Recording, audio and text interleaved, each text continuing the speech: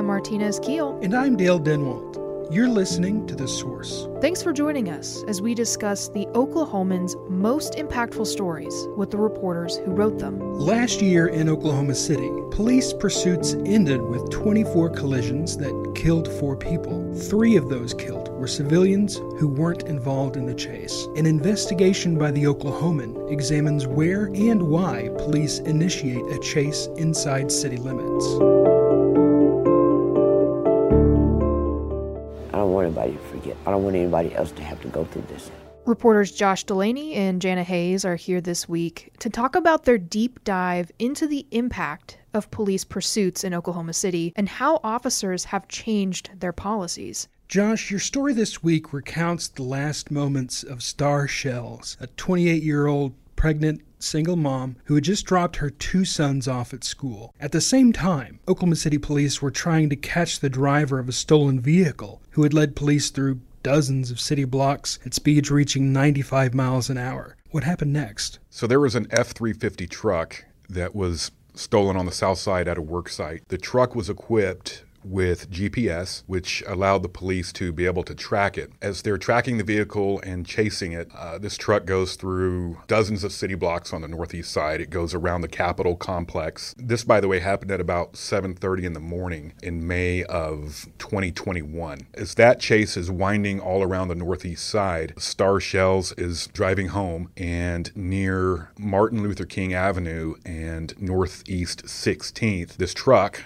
which was driven by a man named Wasey Michaels, is I believe how he pronounces his name, slams into Star Shell's car at that intersection, knocks the car about a block south, and it instantly kills her. The Oklahoma City Police Department averages about 300 vehicle pursuits a year. OKC police chases resulted in 24 collisions and 4 deaths in 2021. 3 of those deaths were uninvolved civilians. So Jana, what does the data say about what violations cause these pursuits to start and where the chases originate? So in the data we received for the year 2021, there were over 330 chases. 63% of those chases started because of a traffic violation. Then we have about 12% started because of a misdemeanor, a suspicious act, or some are just listed as other. And then 25% of those chases started because of a felony, and then of those 25%, only 6% were violent felonies. So as far as where the chases start, we got the beginning and ending locations for all of the chases in 2021, and we found that nearly a third of all chases that year originated in a chunk of the south side bounded by the Oklahoma River to the north, I-240 to the south, and between I-44 and I-35. This was definitely the heaviest concentration of pursuit origins throughout the city that year. So about a year after Star Shells died, Police Chief Wade Gurley approved a new policy that governs how police react when a suspect flees in a vehicle. According to these new rules, when should police terminate a pursuit? One of the circumstances is if a vehicle that is being chased is equipped with GPS. We believe that seems to have stemmed, at least in part, from the pursuit that ended up with Star Shells being killed. What was done was senseless. And for them to jeopardize other people along the way, the road they traveled, the manpower that they utilized to chase this man down, that you know where he's going, you know what he's in. Other circumstances for calling off a pursuit would be when the chase gets near a school or construction zone where workers are present, bad road conditions, pedestrian traffic, when they know the violator's name and they can track him or her later on. And then also when the suspect's driving behavior is really erratic, there's excessive speeding, there's a disregard for traffic lights, they're switching in and out of lanes and into oncoming traffic, those kinds of things. The pursuing officers are going to have what is called a strong justification to continue a pursuit under those circumstances. Right. So it's not an automatic, everyone. Yeah, it's not an automatic, and they're going to have to get authorization from their managing supervisor, and the supervisor is going to have to be able to document the reasons, the facts that show that pursuit should have kept going on. Now, for what they call person crimes or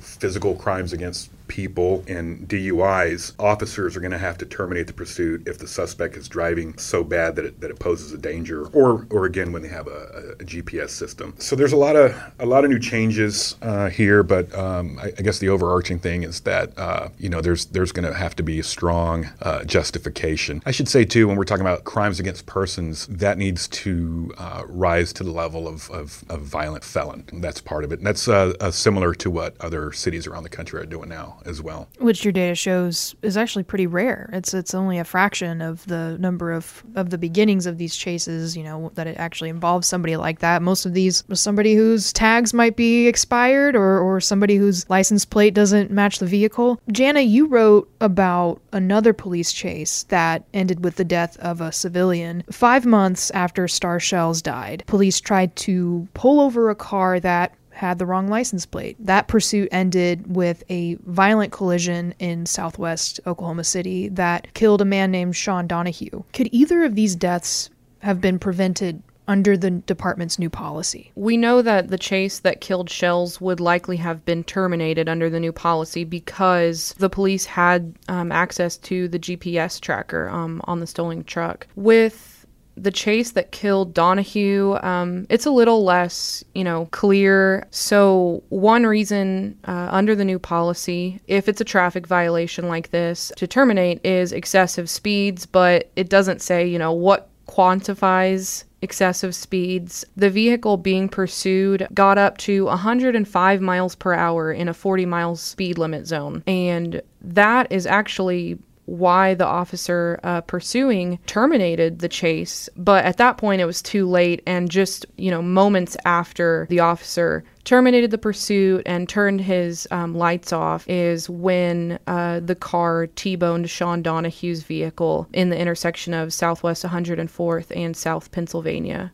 Civilian deaths aren't the only bad outcome that can happen when a suspect runs from police. These pursuits can lead to collisions that just cause injuries or property damage. Jana, in any of these scenarios, can the victim sue the city for damages? Yeah, so what I've learned is that if the damages were caused by a third party or while providing police protection, the city is not liable for the damages, which is why the tort claims that we looked at that had been filed in the last several years, only one of them has been approved, and that was in the case of the police had, during a chase, set out stop sticks and, a civilian's car drove over them and it ruined all of her tires. So they reimbursed her for, new tires. But other than that, the tort claims have not been approved, and theoretically they can sue the city after that tort claim expires or is denied. But we didn't come across anyone who had done so successfully. You all talked with the families of Star Shells and Sean Donahue. What did their relatives have to say about the change in OCPD's policy? Did they take any measure of comfort in it? They did for potential victims in the future that might not have to go through this, but for them it was a matter of a little too late. I don't know. I'm glad that they changed the law. They somebody else has to suffer. So they like the policy changes. And I should clarify too that, I'd said we believe that some of this was in response to the Star Shells crash. Police Chief Wade Gorley said that he made it a priority to revamp the pursuit policies when he became chief in 2019. And because of some court issues going on with the Shells case, he wouldn't comment on her case at all to us, although he said it was tragic what happened. But the families are still grieving. I know for the Star Shells family, they want to know why she was killed over the pursuit of a pickup truck and why that chase was getting up to 95, 97 miles an hour at 7:30 in the morning through that neighborhood. There's a strong belief that chase would have been called off if it went into a more affluent area. This just, to them, seems really senseless. So there is a little bit of comfort that they take, but the sense I got was it was too little too late for them. Well, thank you both, Jana and Dulaney, for joining us this week. And to our listeners, thanks for joining us. This podcast is possible because of the Oklahoman subscribers. We encourage you to subscribe if you can. You can read these stories and more every day in the Oklahoman and at oklahoman.com. Check back next Friday for a new episode.